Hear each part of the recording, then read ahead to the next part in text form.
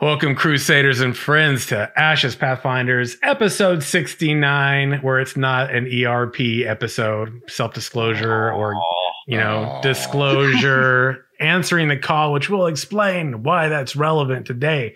But I am joined by my two guests, Wandering Mist and Pacha. Pacha and Wandering Mist, welcome back, friends. How are you doing? Thank you. I'm doing good. How about you? Not bad. We were over here laughing pretty hard about this. Look, like I kind of said something last time. I think it was something along the lines of feeling awkward about the fact that episode 69 is something probably people were going to give a hard time. And what makes it even more awkward, this is our 2-year anniversary episode. So let's try not to make this an ERP/awkward/inappropriate one. And it starts with me, though, right? So, you know what? I forgot to bring my maid's outfit. Oh, God damn it! Look, we had a really great, or I should say, I had a really great time over on the Golden Feather podcast yesterday, where, quite frankly, it was a great time. A lot of fun. Crusaders, you all definitely showed up in full force. Showed a lot of love and not responding to that in chat. And if you're not here and you're watching this on YouTube later, you'll have to just come back monetized. You just have to come back and see what's going on. Right. This could be a way to lose my affiliate agreement without me having to essentially beg them and then also feel a little bit of sense of justice about it. But my Lord Seymour, welcome everybody in chat, man. Welcome, friends. So we will, again, as always, have this up on YouTube within the next 24 hours. We'll have it up on all of the podcast places, locations here within the next probably several hours after the show's over. And then, of course, I got to give a big shout out to all of the Patreon supporters, Paladins of the Crusade, or over on YouTube if you support this. Definitely appreciate every one of you for supporting the show, keeping the torches lit so the Crusade and Pathfinder show marches forward. Right. So, gentlemen, it's been a pretty busy few weeks now. The past couple weeks, we have had a lot in terms of conversation in the Ashes of Creation community, but also I'm going to expand this episode and talk a little bit about some of the dialogue, discussions, things like that have actually been occurring in some of the other MMORPG communities. I had 2 pretty extensive Q&A sessions and interviews with the developers of Saga of Leucemia and Defend the Night in this past week on Tuesday and Thursday. So if those games resonate, interest you or anything, definitely check the VODs out there over on the YouTube where they are in much better quality. But I definitely had a lot of takeaways from my conversations with those developers, all around just really cool people, had really good conversations in terms of not only their games and their design for what they have planned for the MMORPGs that they're creating, but also for just their take on the genre and kind of some of the things that have been happening. I know here on the show and even in the communities, even Ashes, we've talked about, some of what happened with Chronicles of Illyria. And definitely there's going to be a big influx into any of the MMORPGs that are doing well or staying the course. I think they're all going to find that a lot of people that found themselves kind of lost as a result of that game flopping will probably make their way to Ashes and some of the other ones. But do you know what's interesting? This was actually brought to my attention recently. I don't have the link on hand, but I will definitely have to find it and post it in the Crusade soon. There was an update for Chronicles of Illyria. Yes. Did you see that? Yes, there was. On their Kickstarter? So hold on. I'm sorry. No. I'm soapboxing this shit right now. Okay, so literally you want to kickstart your game, right? Take the money that you had, right? Meanwhile, potentially giving yourself as the CEO a $233,000 salary every year, something like that, right? Allegedly, around right? That, yeah. And then two weeks before you call it, right? you go and do a crowdfunding effort again to get as much money as you can before you say, okay, sorry, we're done. Here's this POS that we have to show you all. Sorry, it was some really weird parkour sort of whatever that was. And then, and this is the icing, right? This is the part that triggers me, right? You're taking money for a game you have almost nothing to show for, right? And then you call it, and then you come out on your Kickstarter and go, we're trying to raise some more money. Yeah. You got to be kidding me. So I had somebody that was telling me, this could have been them trying to get some bailout money from the government. Yeah. It looks like that. I mean, you just look, they're trying to blame the COVID pandemic for partly why the reason why they ran out of funds. Yeah. I find that kind of hard to believe. Yeah, honestly. I don't buy it, man. I don't buy it. That's a little bit odd. Nah, man. I don't buy it for a second. And honestly, I think either they're trying to get some bailout money from the government, or they're just trying to milk their true believers even further. Ooh. Because that game is never coming out. That game is shut down. It's dead. He admitted it himself that basically they're never going to do anything with that game. And it was basically never his intention to cancel the game, but obviously it was with the salary he gave himself. What are you doing? That's the salary of a CEO of you work for free, homie. Of a successful small business. Yeah. If you're I'm sorry. You live out the damn studio. You live out the studio, and you definitely don't take that cut, man. You pay, you literally pay necessities. And if it's really a passion project, you're not pocketing that kind of money, man. You're just if it's a passion project, you would basically give yourself a salary that allows you to live. That's it. So if basically for where your studio is, you need $35,000 a year, that's what you get. And the rest of the money goes to the development of the game. That's it. That's how you should build your budget. Don't give yourself $250,000. What the hell are you doing? And people are probably going, I can see why he's doing it. He's giving himself that full CEO salary because he is acting like one of those big corporate CEOs. He's literally embracing his Todd Howard impression right now. I mean, let's be honest. That parkour game, it just worked. It was just perfect, right? Totally an MMORPG, right? Totally resembles it. And this is see myself role playing between those two walls, dude. Forever. This is so why is this all relevant, right? This is the thing too. Is this makes Ash's APOC look way better in comparison, because when you look at product release. At least they're coming up and going, hey, we got an Alpha 1, check it out. At least it gets to that point. When this is hey, sorry, here's what you paid for. And then look, and why is this relevant to Ashes of Creation? You also said true believers, which is something I think is going to be important to talk about too, right? And because why am I still boxing this? Why is this triggering me, right? This triggers me because you're literally talking about from my perception, right? And this is, look, I could be wrong. I'll be open to the fact that I could be wrong. I could be seeing something distorted. I'll own it, right? I don't have a problem owning that. It's possible. But the reason that it triggers me and it bothers me so much is because you're literally purposefully, right? You cannot frame this any other way. You pull the plug 2 weeks after you're doing crowdfunding. If you even have an idea that you're potentially not going to make it, don't take money from people that believe in something you don't. Mm-hmm. You knew, he should have known, and everyone, not even he should have known, he knew that this game was going under before he started doing that new crowdfunding thing. Those are things that months and months in advance. If you hire an accountant for to do one job, one small analysis that would cost you $150, he'll be able to tell you you're going bankrupt in a year. So why didn't he know? I don't buy it. Takers, that's why.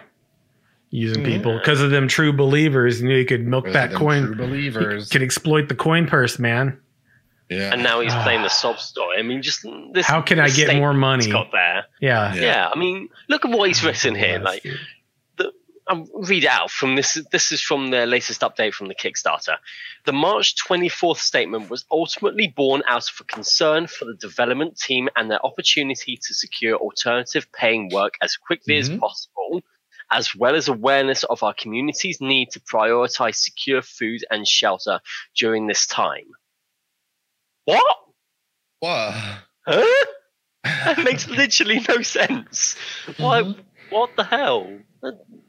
No, just no. All right. What are you doing? So I'm gonna try to reel it back a little bit here. Get back on track, Sim. Get back on track. Right. It's but not the Illyria Pathfinder, Sam. Check this out. But here's why this is relevant, right?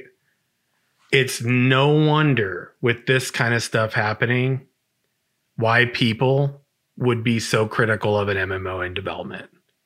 Oh yeah. And why they're not already held to the flames almost like from the beginning by like the majority, right? You already have this overarching narrative that there's probably going to be deception. They're probably not going to follow through. They're probably not going to hold true to their word. So it's no wonder. So answering the call, right? The name of the episode today, right? And like, why is that so important to me today? Because this show has been running 2 years. We've had our ups and downs. And I say we by all of us that have even been here along this journey, whether you're a new Pathfinder, you were there from the early days, right? Whether you carried the torch and you had to leave like Daedalus, like you had to kind of step away, like whether you carried the torch for a year, a month, 3 months, it doesn't matter, right? If you carry the torch and you try to be really objective and share good information, then you're answering the call. Because I think in this state that games are existing in, like it's probably more important than ever to, if you hear bad information, to be willing to make a clarification. Yeah. Right. If you care about the genre, I think it's like, I'm not going to say it's like your duty, right? And I'm not trying to get super preachy here, but if you really want the genre to be in a better place, if that's something important to you, and if even Ashes or any other game that I've talked about is important to you, like if you really do, then it's like, well, then I think you kind of have to do your part. It's just an opinion and it's my perspective, but you hear bad information. Like I talked about on that, there was a podcast. I don't know if you two know about this. There was a podcast I joined about a week or so ago. And like, there was this really bad information about Ashes and just a lot of misinformation. And, you know, you could try to clarify and everything, but you know, sometimes that bad information is from influencers and creators who have a very large base, right? Yeah. So it may not seem like a lot, but one voice can really carry some weight when you are also able to provide facts to support that. And they are out there in terms of Ashes, right? Also, I want to give a shout out to the Pantheon Plus show, Omega Contagion. You brought this information to me late last night, and I haven't really responded too much to it, but you know, shout out to them. They definitely like name dropped at least this channel, and that we talked about some of the games here. So shout out to you all. Thanks for the support and the shout out over on yours. Definitely looking forward to kind of checking out more of their content. They definitely cover Pantheon, but they also are covering some other things. So anyway, that's kind of been like my soapbox, right? But I wanted to share with both of you some of the information that I kind of got from the developers I talked to over the past week, right? And there was a lot of discussion around almost like the philosophy and the theory behind class design, theory crafting, how you approach the world. And there was something important said, right? There were two things actually that the heads of both of these development studios were saying that I thought was worth mentioning. Renfell at Saga of Leucemia said that we should be celebrating the differences between games and not trying to homogenize them, or essentially like, you know, kind of have them all be one of the same, like really trying to differentiate between them, kind of like enjoy that they have their differences and not expect them to be one of the same. The other one came from Defend the Night, right? And it was this perspective of something also Saga had mentioned, but they're not really promoting. They're literally under the radar. I think a lot of that's on purpose right now, because they aren't really trying to like get a ton of eyes. I mean, they want people to come check out the forums and all of that. And by the way, I'm going to post a link in chat in a little bit that I would encourage you all to go and sign up on, specifically for a selfish reason for me. I would like Paladin to be the next voted class that they release information on, and you can help that happen. You also have the power to troll me and vote against me. Yeah. But hashtag shameless plugs. If you want to do me a super solid and vote Paladin, I will link that on the video, in chat here, in the Discord, and you would honor me truly, friends. You really would. And also, I'll just be bragging that like the Crusaders and Pathfinders totally made that happen. I'll be like, Anyway. Alternatively, you can vote for the Enchanter, which is obviously the best class. So okay. Wow, man. So you're not invited here anymore. I think I know, right? I'm out. So yeah. Anyway, so here's my thing. They don't want Over Defend the Night to really even promote any kind of monetization of any kind or anything until they have a product that they're happy with. So they're basically contributing all their time, similar to like Saga was in the early days. Literally donated, right? Working jobs. They spend all their free time working on the game, and that's basically how it's come along. And they said, we don't want to do any crowdfunding. We're open to it maybe down the road. We want to get a product that, in a game that is in at least a playable state that we're proud of first. And props to them, because they have weekly updates like clockwork, man, like clockwork on their Twitter and stuff. And so they said too, though, that it's going to be, right, the indie studios, not the AAA studios, that are really probably going to be what carries this genre forward. And I'm just curious what you both think of that. Go ahead, Mist. In a way, but I don't know. The big companies, I mean, you think like Bethesda, Blizzard, ArenaNet, etc. The big MMOs, I think they still are important, because they bring in a lot of people who are familiar with their franchises. They bring them into the MMO space, and that is important. Like, we can't just have the niche MMO games. We need to have the more mainstream games as well, as almost like a gateway. I think it's a more of a collab work than sort of putting all the burden on the indie studios. Yeah.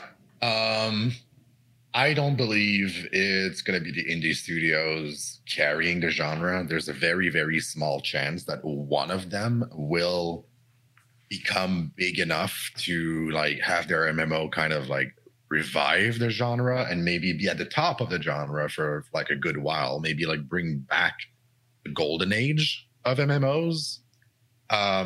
But I don't believe it's indie studios who are going to carry the genre. I don't think that's going to happen. And if it does, I personally think it's going to keep it really small. Like a lot of the platforming games, like platforming is kind of carried by indie studios. Like all these small games that are pretty low budget but are amazingly fun. A lot of indie studios do that, and like their games are super successful, but they don't have that big of a player base. And the thing is that like MMOs are at their peak when the player base is at its peak. And I feel like what could happen is that indie studios will prove that MMOs are still well alive, that they still have a bright future, but it's AAA studios that are going to take these indie MMOs and basically do what Ashes of Creation is doing. They're taking the best of all the what they believe is the best from all the MMOs that existed, and they're putting it all together with a twist, with their own flavor, and they're handing it out to the community. And I feel like that's, if it works, if they revive the genre, it's going to be AAA studios like Blizzard did with World of Warcraft. They're going to make an MMO, take what they believed was the best for the genre, make their best game, throw it out there, and have an insanely big population like WoW did at its peak. At its peak, what was it, like 11 or 12 million people? He was around there. 12 million. Around that, right? Yeah.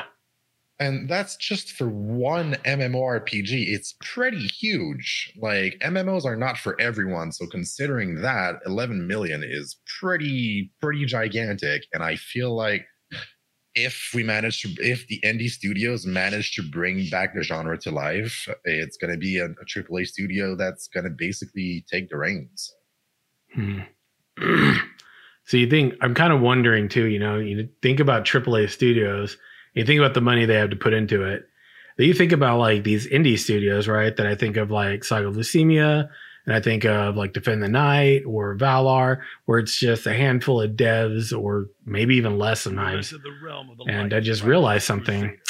I didn't turn off the audio for my my stuff here, for my Streamlabs stuff. So totally just heard that. I apologize, everybody. I meant to turn that off beforehand, but I didn't. Drop the ball on that one, friends. I'll work on it now. But anyway, I might have been, I was definitely like paraphrasing too in terms of like what they had said, but the idea of what TL said is that they're the ones, indie studios are the ones willing to take the risk.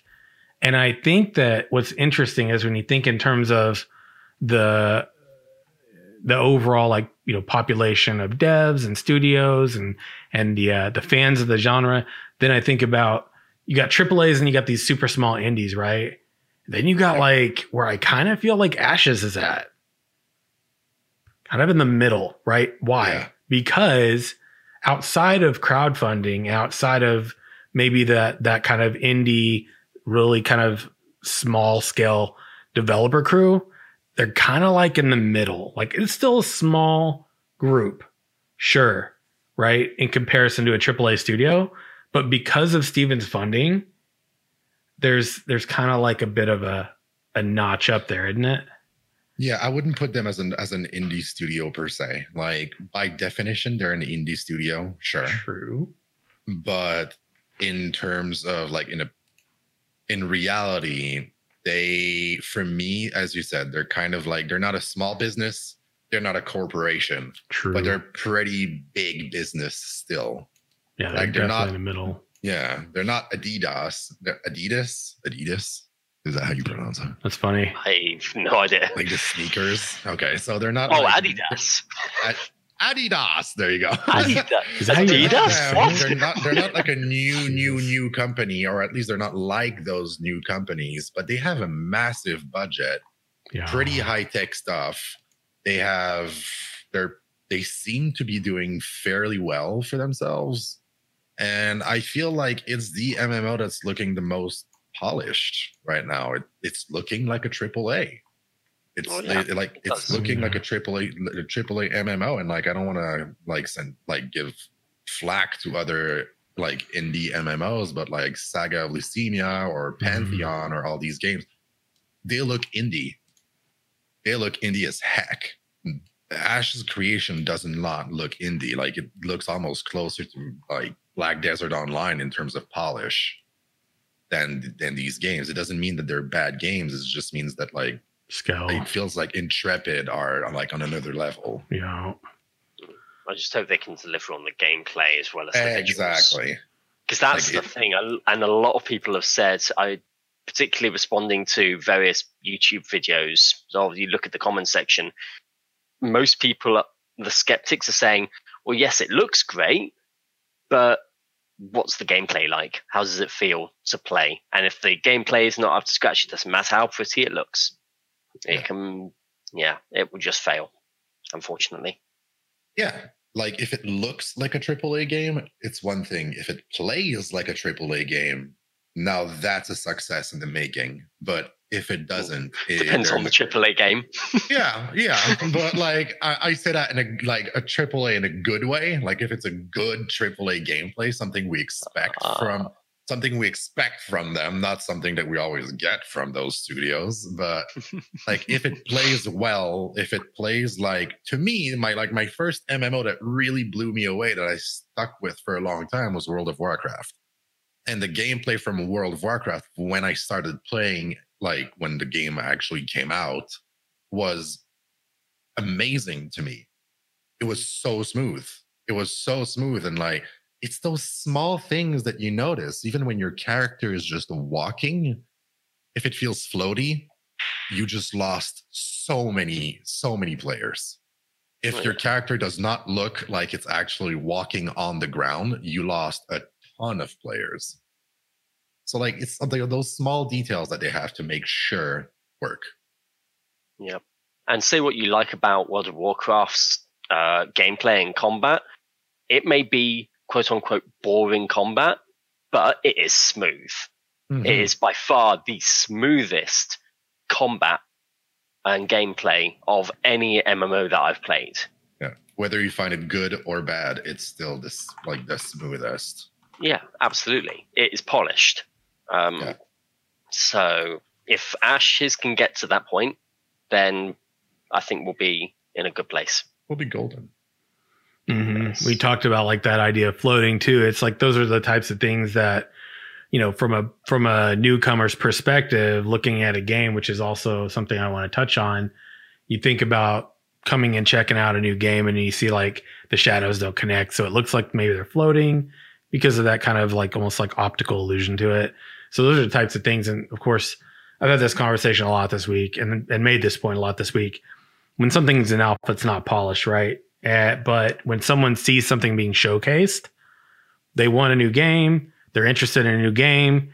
A lot of times they're going to pass judgment like it's a potential new game. And, you know, Steam is a great example of where reviews reflect that kind of perspective and behavior, I think. Also, Jaziris, thank you for the follow, friend.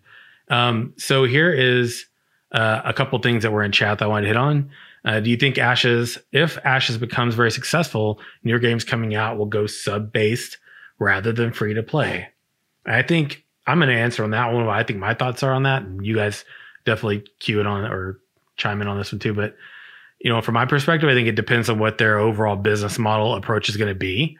Because if you think it like a AAA studio, a lot of time what happens, cash shops, cosmetics, like sometimes you get loot box sort of things.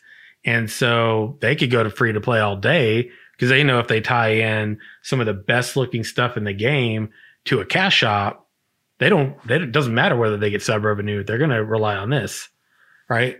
And the enticing perspective is, hey, you don't have to even, some places do where you don't have to pay. There's no box cost to the game or an expansion, or get it really free on the holidays and you come play and all the best stuff is here.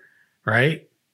And you have systems where it's like you can buy it and give it to somebody. So then you got creators who are incentivizing viewers to hang out for the chance to get it. It still comes down to the game making revenue. But I think from my perspective, I am a big proponent of box cost for the game and expansions. And if you don't, even what they're planning on doing with Ashes, which is a sub model. I like a sub model. I'm a believer in a sub model. I know some people don't, and, to each their own. It's just an opinion at the end of the day.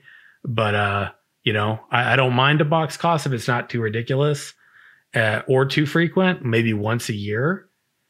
And then, the base game and expansion, not a big deal if I'm playing it a lot. And then a sub model is fine with me. But yeah, anyway, on to that point. What do y'all think?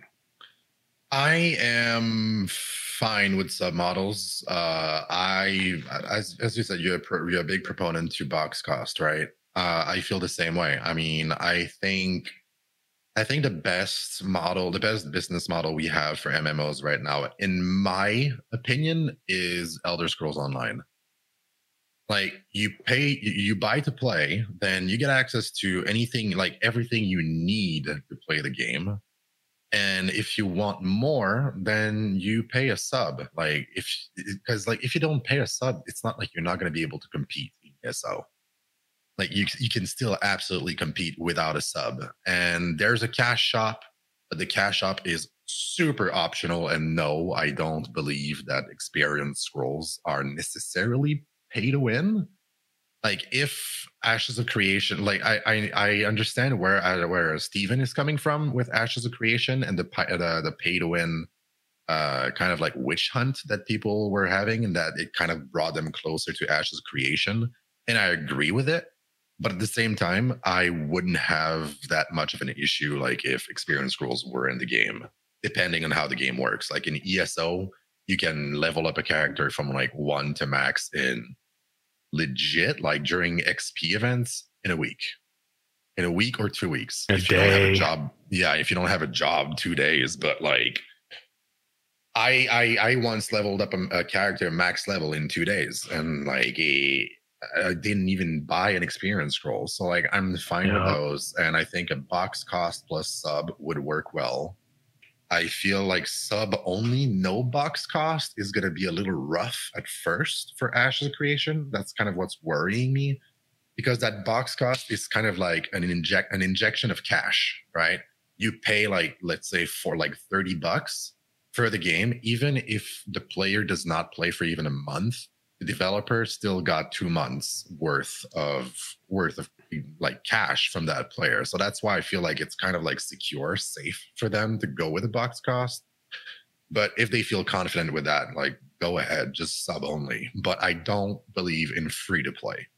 Free to play invites pay to win, and it just doesn't work. It just kills MMOs, and then you get just the whales of this world become the pro players. And I completely disagree with that. I think it's players like, as much as people hate, like some people hate him, Feng Rush in ESO, like that guy is super good. Or like Shroud, for example, he's super good. It's not because you have cash that you should be the best. It's because you have the best skills and you grinded for the best gear. Like I hate grinding, but that's how it should be, in my opinion. Yeah, work for it. You gotta work for it. Yeah, I agree. I hate free to play models.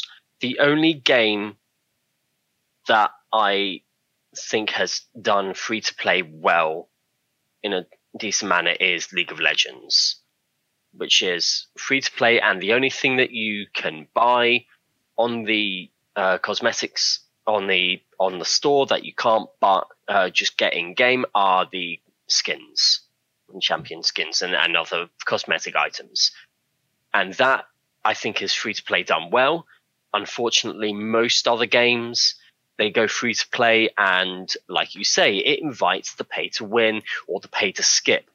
The thing about the pay to skip is that it encourages a dev not to improve their system. And we've seen this. I think it was Assassin's Creed Odyssey was a typical example of this.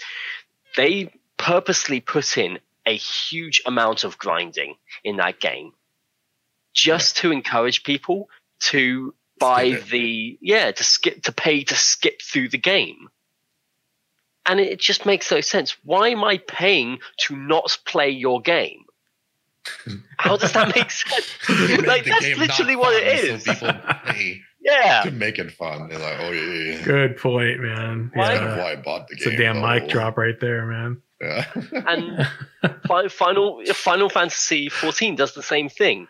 Why your gameplay is so bad? Why do I have to pay to not play your game? Why am I doing this? I'll just not bother. Yeah. Like Lecture said in chat there, when devs believe more in money than their own product, like, okay, so our products suck, so let's take advantage of that. Hey, you ready for the interesting thing about that? Yeah. This is going to be cool. He's one of the devs for Defend the Night, Lexer. There you nice. Go. Yeah, nice, right? See why I like those guys? And I just don't get it. I really don't. And of course, then it gives the devs an excuse to say, if you don't like our gameplay, just pay the money, you can skip it. We're giving you the choice. Yeah. It's all about player choice. No, it's not. Get off. It's not player choice at all. Mm-hmm. Bastards. Yeah. Right. Tells you a lot about their philosophy too, I think, when they're like, we worked a lot of hours on this. We put a lot of work into this, but you don't have to do it if you want to give us more money. Mm-hmm. Wow, dude, you're really passionate about that project of yours there, huh? Yeah. We, what's funny is we've like definitely gone off the rails a little bit, but we are going off of chat, and you all are bringing up some really good points. And you know what? The thing about ESO is that box cost. There's a submodel option, and then there's the cash shop. But the cash shop, I think, is the biggest problem people have with it in terms of monetization. But what Ashes is doing is no box cost, submodel. So it's basically submodel and cash shop. Yeah. The upside, and this is I don't know. We aren't going to know till we actually get there. But if they stay true and all of the best looking stuff truly is only in game, and this stuff is just kind of like, complimentary, it's good, but it's definitely not the really good stuff, because all that you got to get in a game. I think it could work, and it maybe could be a happy medium to some of the stuff I'm seeing in chat. But there was another thing about, we don't really know. I think Mackie had mentioned this in chat a minute ago. We don't really know how much, because we were talking about Ash is kind of Intrepid Studios kind of is in the middle, right? Like you've got the true indie, right? Low budget, and you've got like AAA. They're kind of like in that middle range. Yeah. And the thing that Mackie brought up though is we don't really know how much money they've gone through or how much that they've been making. And we know they got the monthly cosmetics.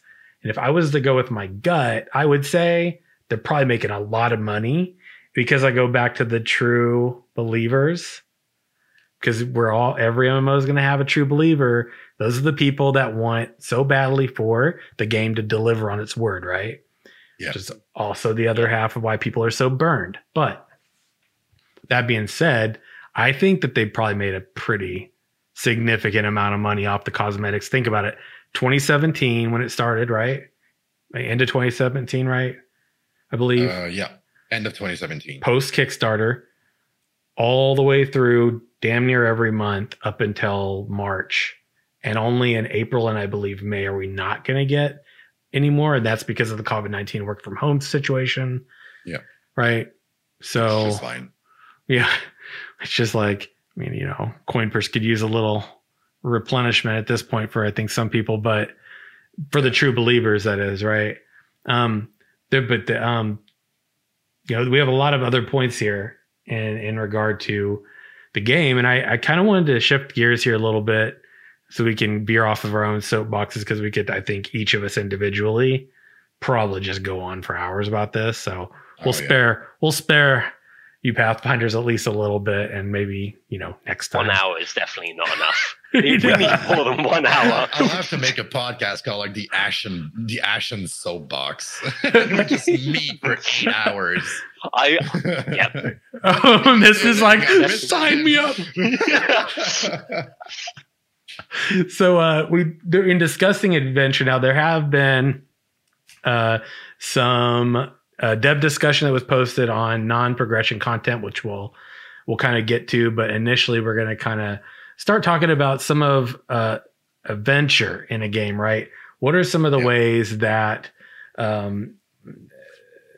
we kind of respond to a call of action in a game, right? Now, for some of us, that is a call to arms, PvP initiatives, right? For others, it's dialogue, narrative. To others, it's the political system, which will be in Ashes, the economic system, the RP component. Not ERP. We gave that disclosure ahead of time, though. Oh, I'm sorry. Episode 69. Welcome to Ashes Pathfinders, episode 69. Cue some Barry White in the background. What have I done? I'm so sorry. I'm sorry. My future self, which is now, and I already feel bad about it. So it's okay. Mackie's got you covered. You can count on Mackie to follow me out there. But let's talking about the approach to engaging with the player, right?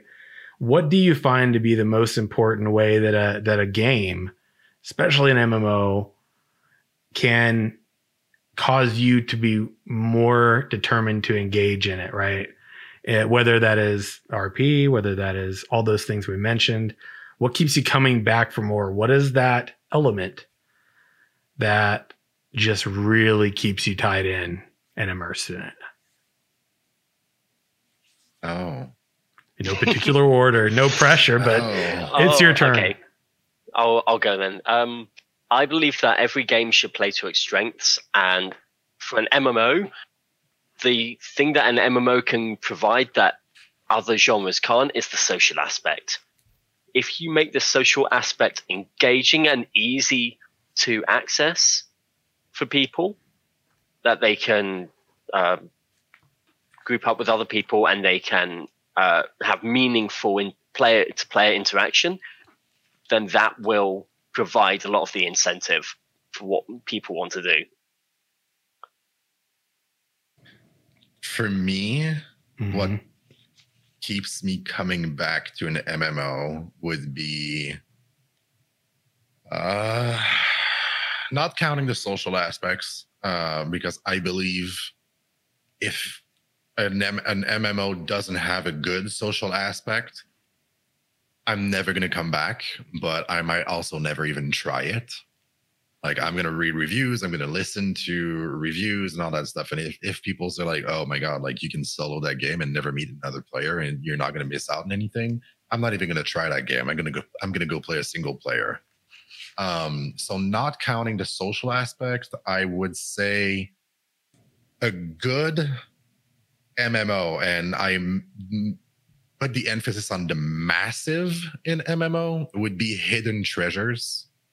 So in exploration, I'll take Sea of Thieves, for example. It's not even an MMORPG, but in Sea of Thieves, like you're gonna stumble on an island and you're gonna find this small little thing that's super cool. Like earlier today, I was on an island and it was a volcanic island. And I just saw like 2 skeleton arms and 2 skeleton legs coming out of the sand and a big boulder on them. I was like, oh my God, like that guy got crushed during an eruption.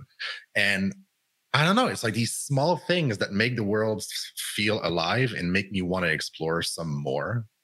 And in Elder Scrolls, you have stuff like that. You have these small camps, like small abandoned camps it's just a tent and a chair and a fishing pole in the sand next to a river.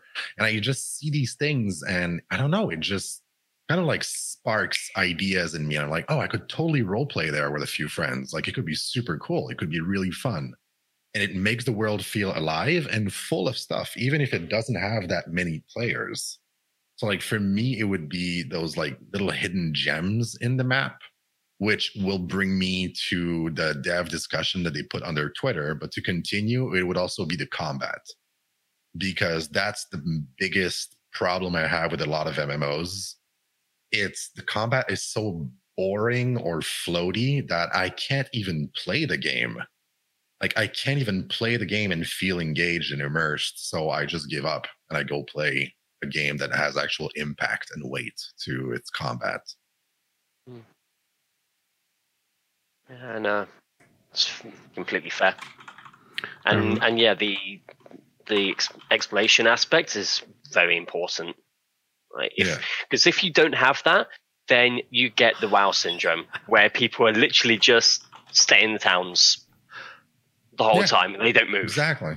They don't explore the world. You go out into the world and it's empty.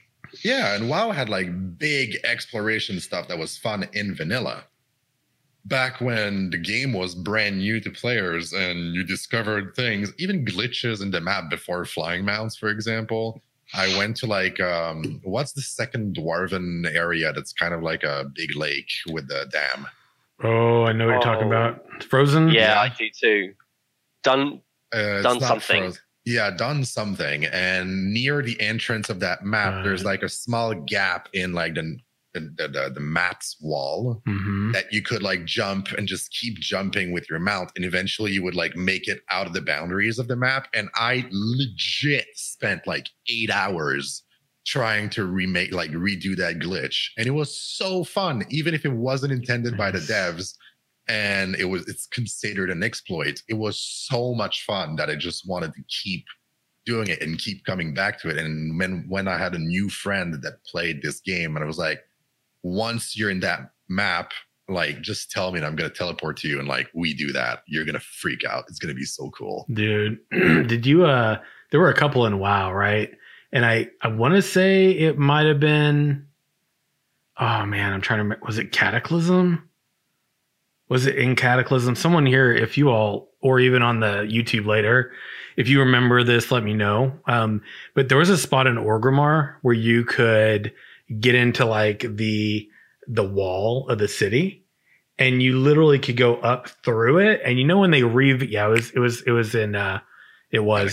yes, because they redid Orgrimmar then, right? Yeah. And that was part of the thing that, you know how they have this like rock, and it's like by one of the towers where the Flight Master is at, like middle-ish of Org. But there's this kind of like rock formation that goes up, and there's like this kind of larger rock at the top. You can literally they patched it. You could go up through there, and these Easter eggs are freaking fascinating, right? Because those are just really interesting moments. You could go up there and you get to the top, and there was like, you know, this like flat area, and it was like an adventurer's backpack and a skeleton, and there was a note, and it was basically for a dead who had passed away. That's cool. And they ended up patching it, and you couldn't find it again. But stuff like that for me is just, those moments. It brings you back. Like, it's really fun. It's moments that like you tell your friends years later, like about that story. There's one in ESO when you go through, I think, Malabal Tor, and you jump over the river full of the fish that eat you. I'll never remember the name. And you can go past Varen's Wall on the Gold Coast, and you could go in areas of Cyrodiil that they were kind of mapping out.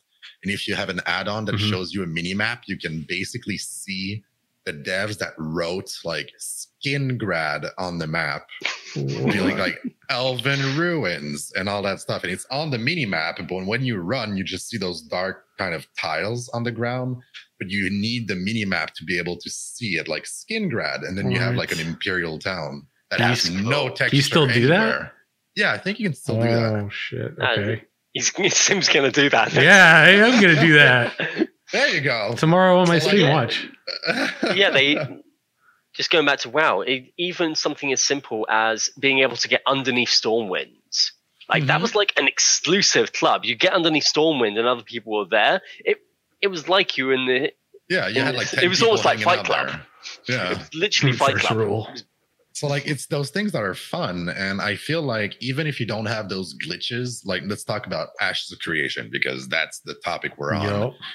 Even if they don't have these glitches in the Ashes of Creation, we can glitch out of the map. If you have those small things that are kind of like a challenge to access to. But then as you do it and you're just exploring, you're just like, oh, I can jump on that rock and I can jump on that rock. Like, oh, I fell. I'm going to try again. You do that for like 2 hours. And then you reach a camp and you see 2 sandals and a slice of bacon. There you go. You're going to be like, oh my God, they totally intended for us to be there. Here's an Easter egg. Like this is going to be a moment that even if you're like on the other side of your monitor, you're going to be smiling. You're going to be, oh, that's so cool.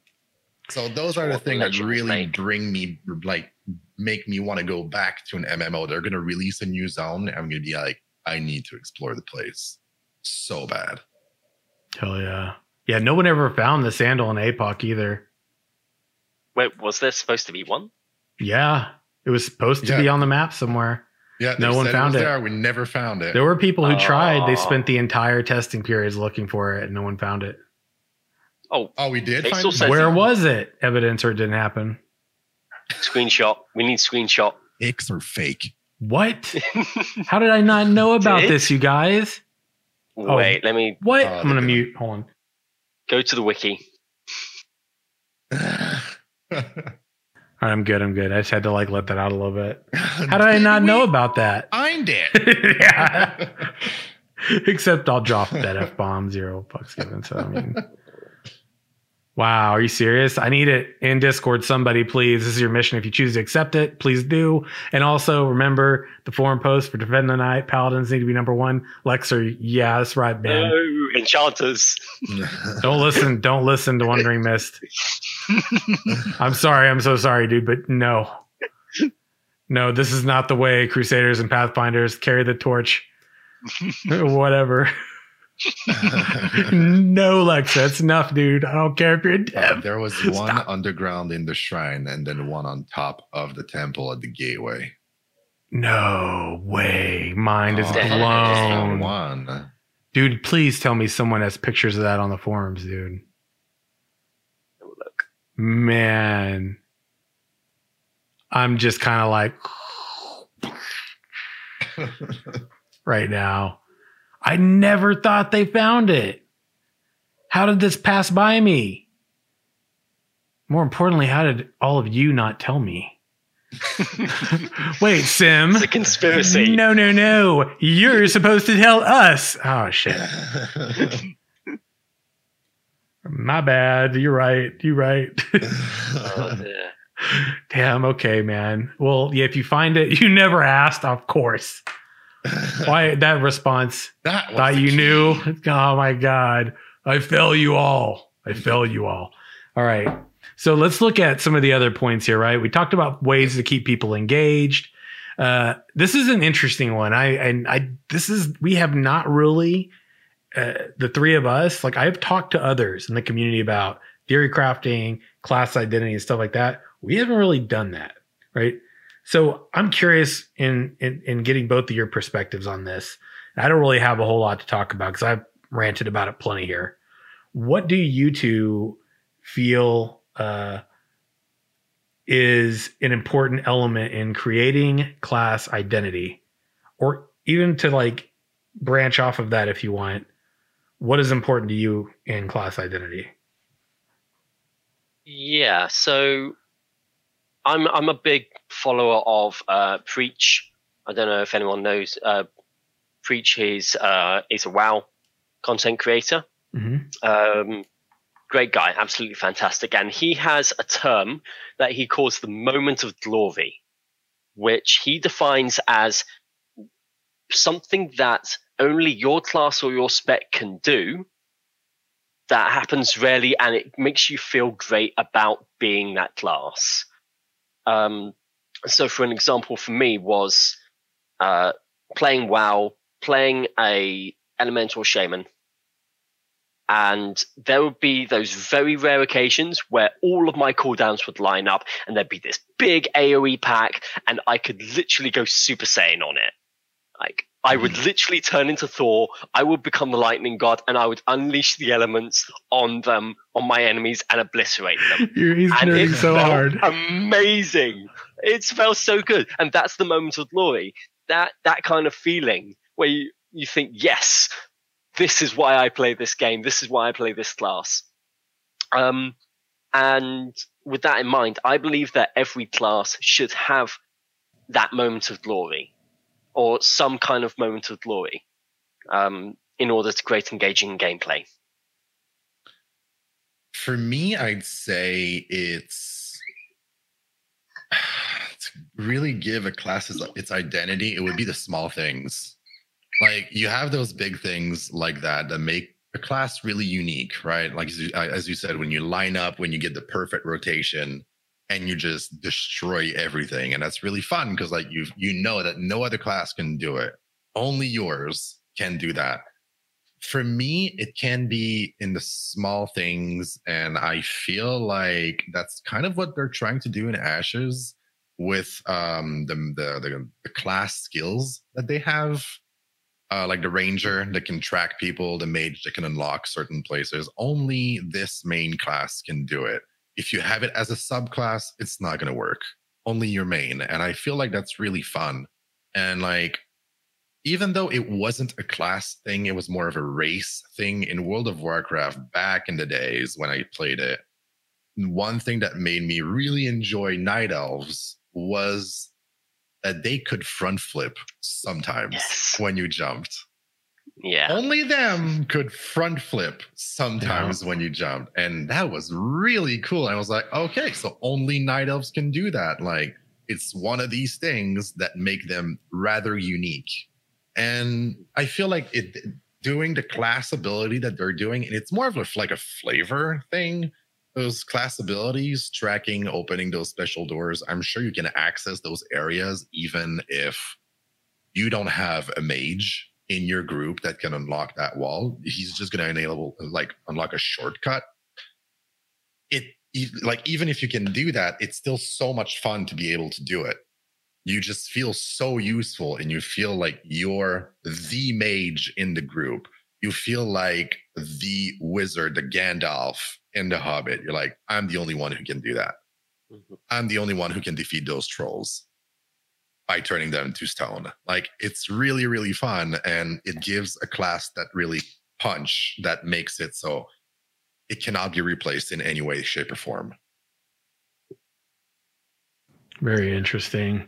Yeah, I always find it interesting because your examples are so much different than some other people I've talked to.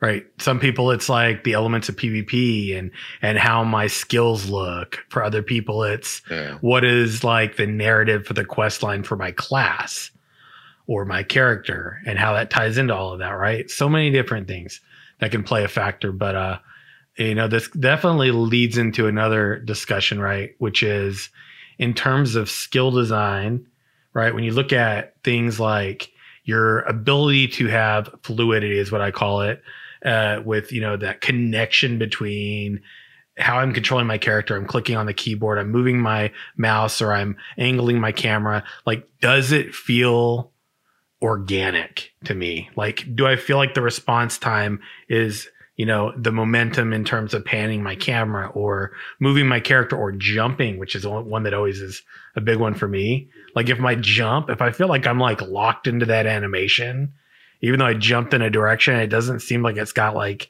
that momentum to it.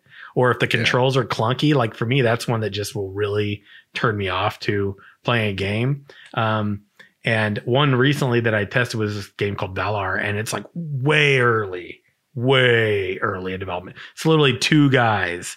That's it.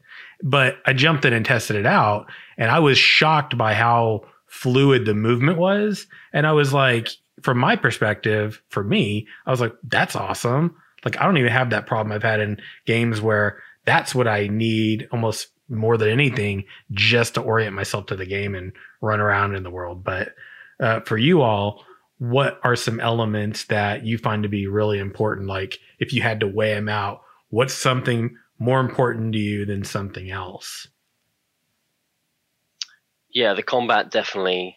It should be, it's not just how it looks, but how it feels. It's got to feel, as you said, you don't want floaty combat. And even, I remember going way back a bit, some of the first pre-alpha combat trailers that we saw from Ashes, and one of the big criticisms on one of those videos was, this combat looks and feels very floaty. Even just watching it, not even playing it, even just watching it, it felt very floaty. And a lot of people gave that feedback. So of course, Intrepid went, right, okay, we're going to change our entire animation structure and give more weight to the combat. And I think they've done that so far. So props to them for doing that. Yeah, for me, it would be kind of like both of what you guys said. Fluidity. It has to be fluid. If the game is not fluid and it feels floaty, I'm going to have a hard time staying for the long run. I'm having a few problems with some of the biggest MMOs right now. I love them. I love the lore. I'm a big fan. I cannot stand their combat. The combat it just feels clunky, it just feels floaty. And I feel like, as you said, like when we were playing Apocalypse at first, when they first did Apocalypse in Ashes, I kept on always saying that the combat, even though it was very fast paced and it was fun and short, which is good for a BR, like a battle royale. For an MMO, it's different. But for a battle royale, it was really fast paced and it was appropriate. My problem was I feel like I'm always hitting the air. I felt like I was just like slashing the water with my sword. Right. And then they just released that video of their usual base model, like stock Unreal Engine character model that annoys me as all crap, but they just posted that video of the guy on the tower that hit another player, and there was this little shake in the map, and it stopped. I saw that, I was like, oh, yes. You made it stop. Just like BDO, you made it boink against the character. And I was like, that is exactly what I want. It made it fluid. It made it connect. It made it so something is hitting something else. I'm not just slashing the air. Yeah. And I feel like if they continue on improving that, this game is just going to be a lot of fun. It just needs to be fluid. And it's the small things. Everyone noticed it in the first 5 seconds of the stream when they previewed Alpha 1. The shadows are off. Everyone was like, okay, everything's floating above the ground. So like, it's those small things that can make a game look clunky. And as they fix them, it can make or break a game. So like, if they fix the combat, if they fix the damn shadows and put them under their feet, it's gonna be great. It's gonna be really fun. Oh my god, chat! You guys are hilarious. So Lexer said, if your character doesn't feel right, you don't feel right playing it. It's like trying to immerse yourself in combat, but all you see is your character dancing awkwardly. Yeah, it is really hard to immerse yourself if you don't feel like you're even connecting with your own character. Yeah. Right? Good. Yeah, very true. And unless you want an awkward dance simulator, that's too real life for me. Yeah. So I'll give like another good example of an MMO that really nailed something to make it fluid. It's not even combat. It's mounts in Guild Wars 2. Oh, yes. When they released mounts in Guild Wars 2, I was like, I just want a horse, dude. Why are you giving me a raptor? I'm like, what the crap is this? Why do I have a bunny? Like all that stuff. But then you get on the mount and you don't feel like you're controlling your character. You feel like you're the character trying to convince the mount to go in this direction. And that's how it should feel like. Elder Scrolls Online with the mounts, that doesn't work. Yeah. WoW with the mounts, it doesn't work. It's a cosmetic speed boost. Yeah. But for Guild Wars 2, they nailed it. Their mount system is perfect. And I don't necessarily expect Ash's Creation to do it this way because it seems to take a lot of work. But and it's just those small things. Yeah, it's kind of pointless to do it because it's so much work. In Guild Wars 2, they had to release new zones that made it so those mounts were relevant. Yeah. But not only that, awesome. but Guild Wars 2, the mounts, every mount feels different. Where in other MMOs, every mount, regardless of what it looks like, feels the same to ride. Whereas in Guild Wars 2, yeah, it does. And whereas in Guild Wars 2, every mount feels different. Like you get on the Raptor and start going around the Raptor, it feels completely different to the giant bunny. Or the Griffin. Like they all feel super different, but they're so much fun. And as I said, I don't expect Ash's Creation. I don't expect like Intrepid to do that. But it's just to show that it's the small things that you know that your players are going to have to do often. The things that they have to do the most often, you need to nail those. Even if it's just walking, even if it's just being able to sit on a chair, if you do these things right, players are going to stick around. Yeah, mounts in ESO, man, it gets rough too because when your mount speeds up really high, or you use like the charging maneuver or retreating maneuver, it buffs your movement speed overall. So if you're on your mount and you've got 60% increased movement speed, and you got that going, I mean, dude, you'll fly right off a cliff. You know, mounting and dismounting or unmounting or whatever the word is appropriate for that, but dismount, right? Dismounting. When you're mounting or dismounting, like there's like that moment, and heaven help you if the server is congested and having issues. If you could stop falling through the world, it would be great. But, yeah. Well, I think that's a bit too much to hope for from Bethesda. Let's be honest. Feels bad, man. Triple A's these days, they bring it on themselves, and It's not like this is the first game they've released that has you falling through the world or has janky mounts. Yeah, but the problem always comes back to the engine, and like the engine they're using is old, and they can't even get cloaks in that game. And Cyrodiil looks like a desert because it used to have deer, rabbits, everything, and forests in Cyrodiil, but they had to remove 95% of that and cloaks because the game just crashed on login because of it. So like, it's just their engine was already like their rendition of the engine was already old and outdated as soon as they started using it to develop the game.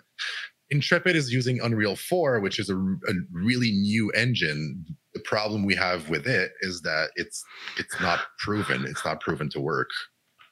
So like, we'll see about that.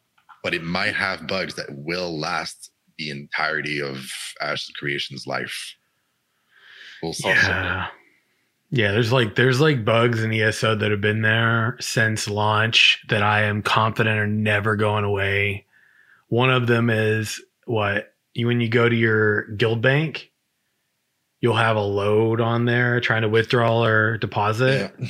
And it's just, you'll click on items and put them in there. And sometimes you'll get paused. Like you can't deposit another thing because it's still processing your request to deposit that item. And I'm going, things like this, I mean, this is just a fundamental component to your game in my opinion. And if it isn't working and it continues to not work, that's a continuing problem. Or you're like promoting 3 people in your guild, one after the other, and at the third person, is like, still processing a social request for like 5 minutes. Like, what do you mean? So we're gonna move on to something else. I think might actually be very, very a very passionate perspective for at least one person here. How does RP impact how you answer that call to action in different elements in the game? Right, you can feel free to pick one. Touch on multiple, but social, quests, communities. I mean, narrative. What are some of your examples? What are your thoughts around that? Around that topic. So this is all you, man. Yeah. Role play. Oh no. So roleplay slows me down so much in games because I will spend 2 hours in a game. Like when it came out, I would spend 2 hours at the starting zone for humans in World of Warcraft. I would just stand there for 2 hours and be like, oh my God, that tree is so well placed. It's insane. Do you see the torch on this crate? But like, I'm a sucker for these things. And like I go in a tavern just to turn in a quest and I see 3 people role playing. I'm legit gonna do like / lean back, flip coin in ESO against the wall and just like stand there and watch their conversation for an hour and a half, even if it's the most boring thing ever. Roleplay makes me want to log into a game and just enjoy every single moment of it. And it gives me the time to really appreciate the hard work that the developers put into the game. It makes it so instead of me just rushing through the content and be like, oh my God, I have the best stats I could ever have in the present meta that's going to change next patch. I'm just going to be questing and enjoying that statue that I'll never see anywhere else, that no players will ever notice, but it's a statue in a ruin that's just tilted to the side and we'll never see it again. But I'll be like, a developer probably spent like an artist probably spent like at least 5 hours making that statue, and it shows, and it makes this place really look like a ruin. So it's these things that make me want to log into a game and enjoy every aspect of it. That's true for Bless Online. Even if that game was broken as all hell, it was beautiful. And I tried to role play in that game, but you couldn't even have messages longer than a damn tweet post. But I found forts that I spent 45 minutes just running around in Bless Online because they were beautiful. And I was like, oh my God, like we could RP as like a military military guild there, and that would be really fun. Or World of Warcraft with like the dam that we never got to, or for like only one quest, but it looks beautiful in that Dwarven zone. Or Elder Scrolls Online with Coglin Village in Stormhaven that's used for one quest and you never go there again, but it's such a well-made village and it's full of like little tidbits of efforts put in by the artists and designers in the game. So to me, role play and role players in an MMORPG are so important because they're what gives an MMO its life. We talk about the social aspects, and you could fill a city with NPCs, but it's not going to feel alive without the players. And role players really take that and bring it to and like take it to another level. Definitely. And you can really see, again, it's the, as you mentioned before, Pasha, the little things that can really just improve that, even if just as simple as certain emotes that you can do that really just bring the RP to life and allows you to do so much with it. On a side, well, not RP related, but a little bit of a tangent. I'm always a little bit wary whenever people sort of try and hammer through immersion. And, I want my game to be more immersive for the RP value. And there needs to be a balance between immersion and functionality. I think there's one game in particular that I've brought up in the past, particularly on the forums when people have asked for more immersion, and that's Red Dead Redemption 2, which, if any of you have played that, is they went all out in terms of the immersion. It's one of the most immersive games out there. It is, but at the same time, that is one of its downsides. Yeah, it does too much because you literally spend so long caring for your horse because you have to, because that's the immersion, that you can't do anything else. It's like Farmville for that one horse. It is full priced. And not to mention that hopefully this won't get us banned on Twitch, but for some reason in Red Dead Redemption 2, they gave the horses genitals, and they made them so realistic. I'm gonna leave. No, they made them so realistic that the genital size changes depending on the weather and what's going on outside. So when you go into the freezing cold areas, they shrink. Could you imagine being the developer in charge of that? I know, right? Who thought that was a good idea? Yeah, and you put that in your resume for an interview. So what did you do on Red Dead Redemption? I was the guy in charge of balls. So that's what I did for 2.5 years. Yeah, just going about riding your horse, out in the open world, and you hear something drop. Horse got frostbite. Gotta stop right there. Gotta make sure I calm my horse down. God, that's too funny. It's sad because they even things like, for example, opening a door. When was the last time you actually saw a character in a game physically reach out with their hand and open a door? Yeah. It doesn't happen. You know why it doesn't happen? Because the animation for that would take far too long and it would get very tiresome. And players won't care. Yeah, they won't. So it's one of those things where you've got to suspend your disbelief a little bit in order to get proper functionality and to make the gameplay flow. And like for roleplay purposes, like any good, not even any passable role player, if they want to do an emote that they're walking into a bar, they're just going to say like /E opens the door and gets to the bar and orders a mug of ale. Like you don't need to have the damn animation of opening the door. We won't care about that. But as Makinoji said, like that's the wonderful thing about AOC is that we're going to be able to build our own freeholds, have our own places and cities.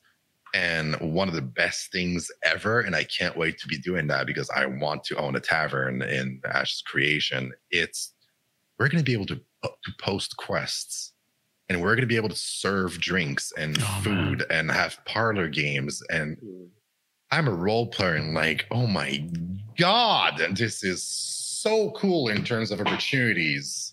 Like I will spend so much time there. I swear my evaluations at work will be horrendous for the first year. So what'd you do today, Louis, at work? Well, I thought about doing a quest for my meat pies, and I'm pretty low on carrots, so I'm gonna have to organize that for the next week. Oh my God, dude. That's too funny. You know, it's really interesting that you brought up I was talking yesterday on the Golden Feather about the idea of billboards. And I think it was like Lolly had posted something about, you know, their potential like bar or whatever. And I was like, you know, thinking about the ideas of posting a flyer. Like it would be really cool to be able to like go and post like your own flyer, like some custom flyer that they could maybe approve every so often. If you ran a business in the game, you could submit this thing. It's like, hey, devs, you know, we approve this. They kind of do every so often you kind of have, you know, maybe every 3 months, quarterly, you can create a new flyer for a particular service you're wanting, you know, and they approve it. And then you can go post it up on the billboard and, you know, that stuff like that. Town hall. Yeah. Something like that would be really cool.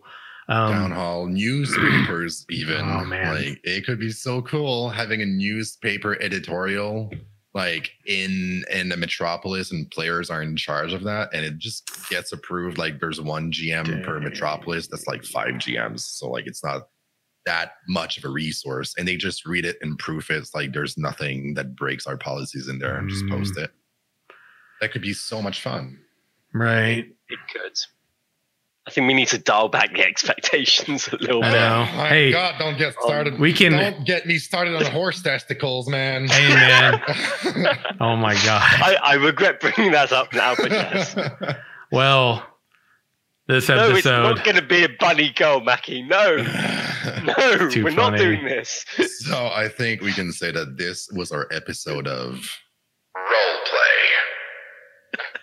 You know, and there was also, you know, we mentioned in the beginning, which was talking about the forum post on non-progression content. That dev discussion was literally saying, what are some of your favorite things to do in online games that aren't progression related? And this, friends, is how you do an hour and 20 minutes episode. Yeah. On a dev discussion. Exactly. With multiple tangents that we go off of. But, in your forums. And one, put that in your forums. Let's just go in there, post on there, and be like, that's what you do in non-progression content.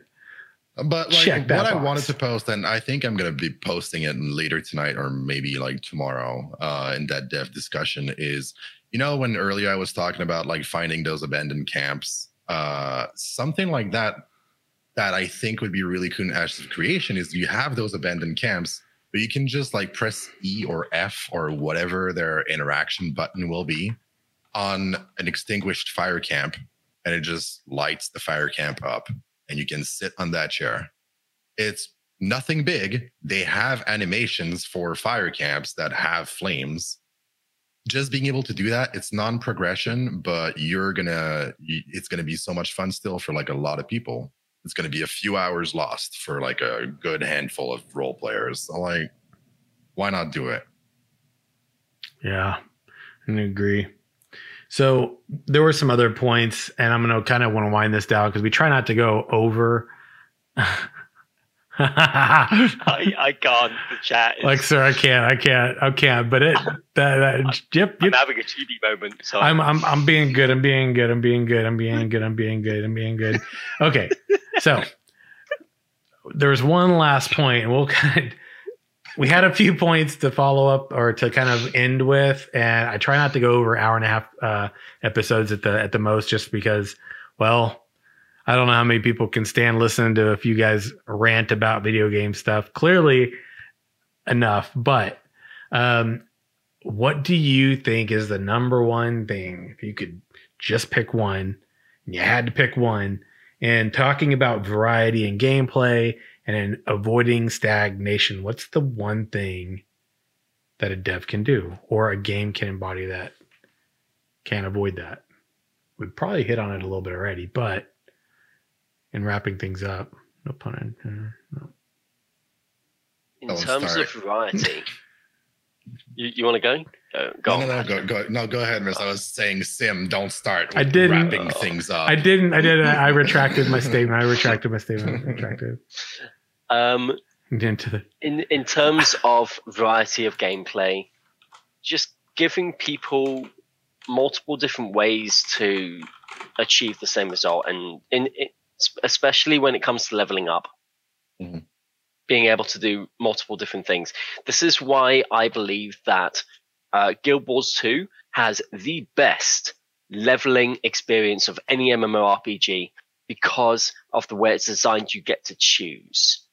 You can every part along the way. If you want to just do combat, you can just do combat. If you want to do some more lore elements or gathering, you can do that. If you want to do crafting, you can do that. And they all contribute to the leveling, and you can really mix and match how you want to go about it.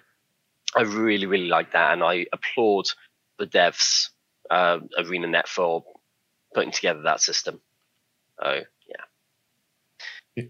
For me, to avoid stagnation in an MMO, it's all about, like, yeah, the leveling experience is super important, but depending on how they do it, like, let's say it's like ESO and you reach max level in like 2 days if you really put yourself through that work. It's after your max level, what you can do and what should feel fun and not just a grind. Because at some point, when you've been playing the same MMO for 2 years, the more a player plays an MMO, the more everything they can add into the game will just feel the same, because they're basically adding the same content with different skins, and you can't blame them because it's so much work. You got to create new assets and everything. So to me, it's all about making that gameplay at the end game and what you can do and what you can unlock as you progress past the max level. It's all about making this the most interactive and interesting for a player. Do not go the Elder Scrolls route with the champion points. It's the most boring thing ever. Who cares about dodge rolls costing 2.5% less stamina? Like, oh my God, I just spent a week grinding to reach that percentage. Like, that's not fun. Guild Wars 2, on the other hand, where you could like level up your proficiency or like your mastery of a certain weapon for your subclass, like for the Daredevil, for the Rogue, for example. That's super fun, because even though you're max level, you can still go so much farther into your class progression, and you can feel so much more unique in that sense. Guild Wars 2's horizontal progression is the best of any MMO I've seen. Not just in terms of the combat, but also the mastery system. Just being able to explore like talent trees, as it were, that allow you to explore the world in a different way.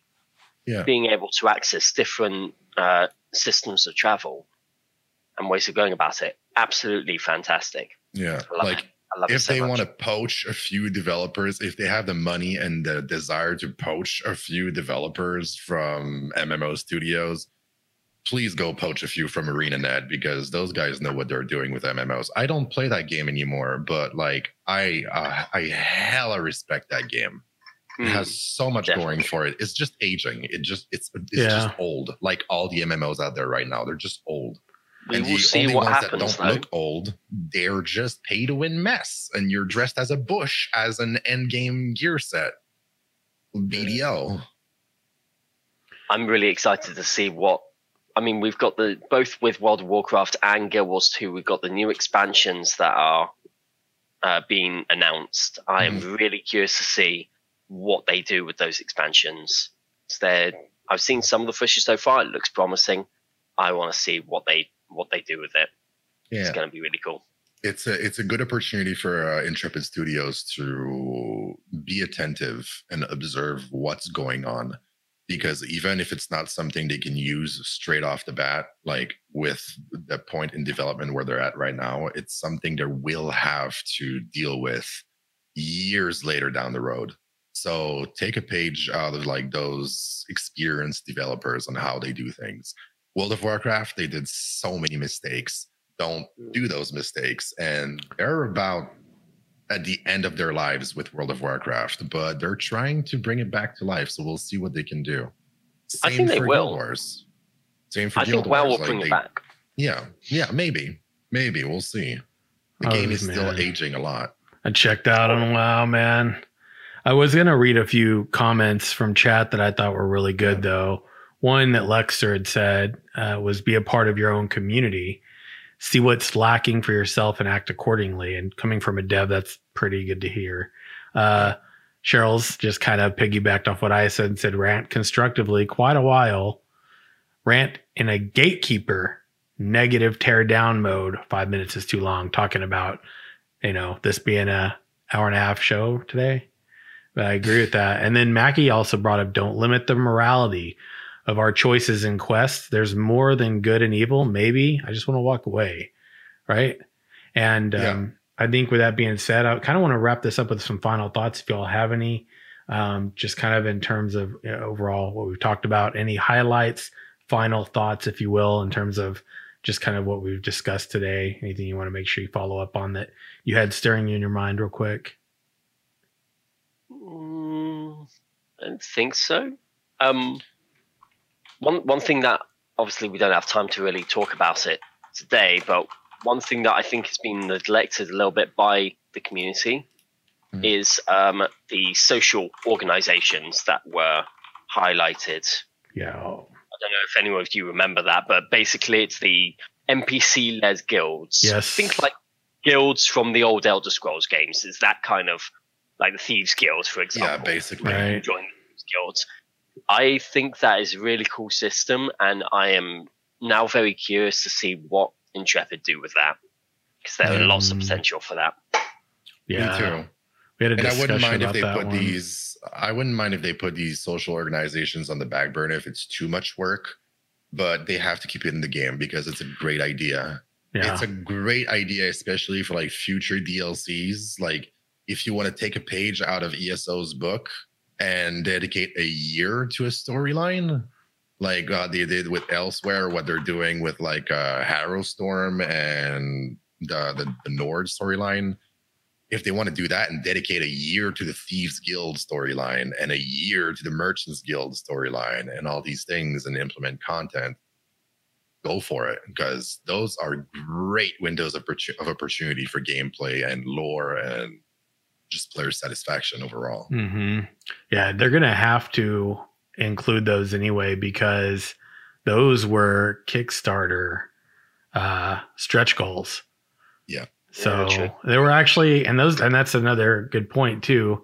That might be something that we look at here on the show in the near future is, it's been 2 years. And one of the things that I have been very contemplative about, just reflecting on the length of this show is, there was a lot of inspiration around the game at Kickstarter, a lot of things that really, lit the fire, really kind of caused a lot of us to feel passionate about the game. There are plenty of reasons that still keep us inspired and passionate, right? But, one of the things I've been contemplating about doing, and I'm probably going to start doing, is going back and picking some of those Kickstarter points and kind of seeing where we're at as we're moving forward a bit. Like, where have we been at? What's been disclosed? Where do we kind of as a community like to see more development or even sharing around this from the devs? Maybe even discussion in the community. And I think that could be something that could be really, positive and healthy for all of us in terms of keeping that torch lit, fire burning, and maybe even some showcase from the devs on that. But with that being said, gentlemen, it's been an absolute pleasure. And everybody here that joined us, you Pathfinders rock.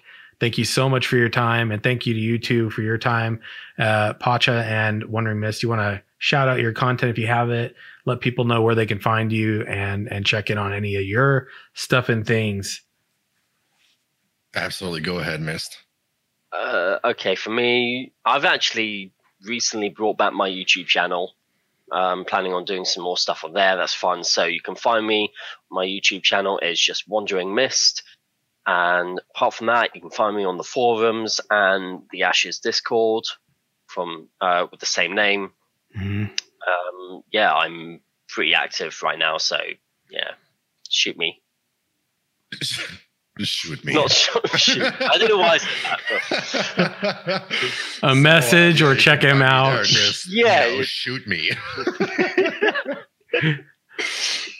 This is what happens when you're up for 36 hours. You start to lose lose half of your sentences. You know, it's fine. Gosh, man.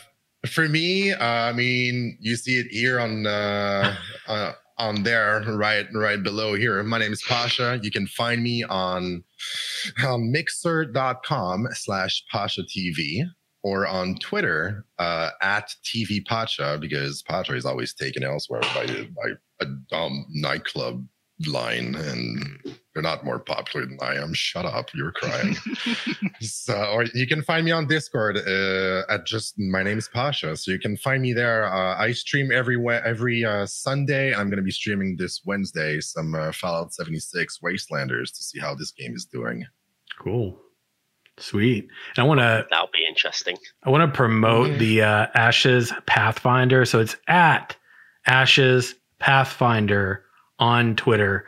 I created a specific channel that will announce, and also retweet all of the Ashes stuff, but also this show when it's on YouTube and when it's going live, the next show that's planned, who's on it, and all of that. So definitely could use some more follows over there. That's where all of the origination for this show's promotions will be. Also, you can join the Crusader Discord, which is my community and where we have a lot of discussion about Ashes of Creation. So it's Simurgh, or it's actually going to be discord.gg/Simurgh, SIMURGH, like my name is spelled. And of course, you can catch me on all the stuff and things that you find this on. But most importantly, Pathfinders, thank you so much for joining us today. Gentlemen, it's been a pleasure as always. And until next week, we will catch you on stream, friends. Have a great week, everyone. Bye. Ciao.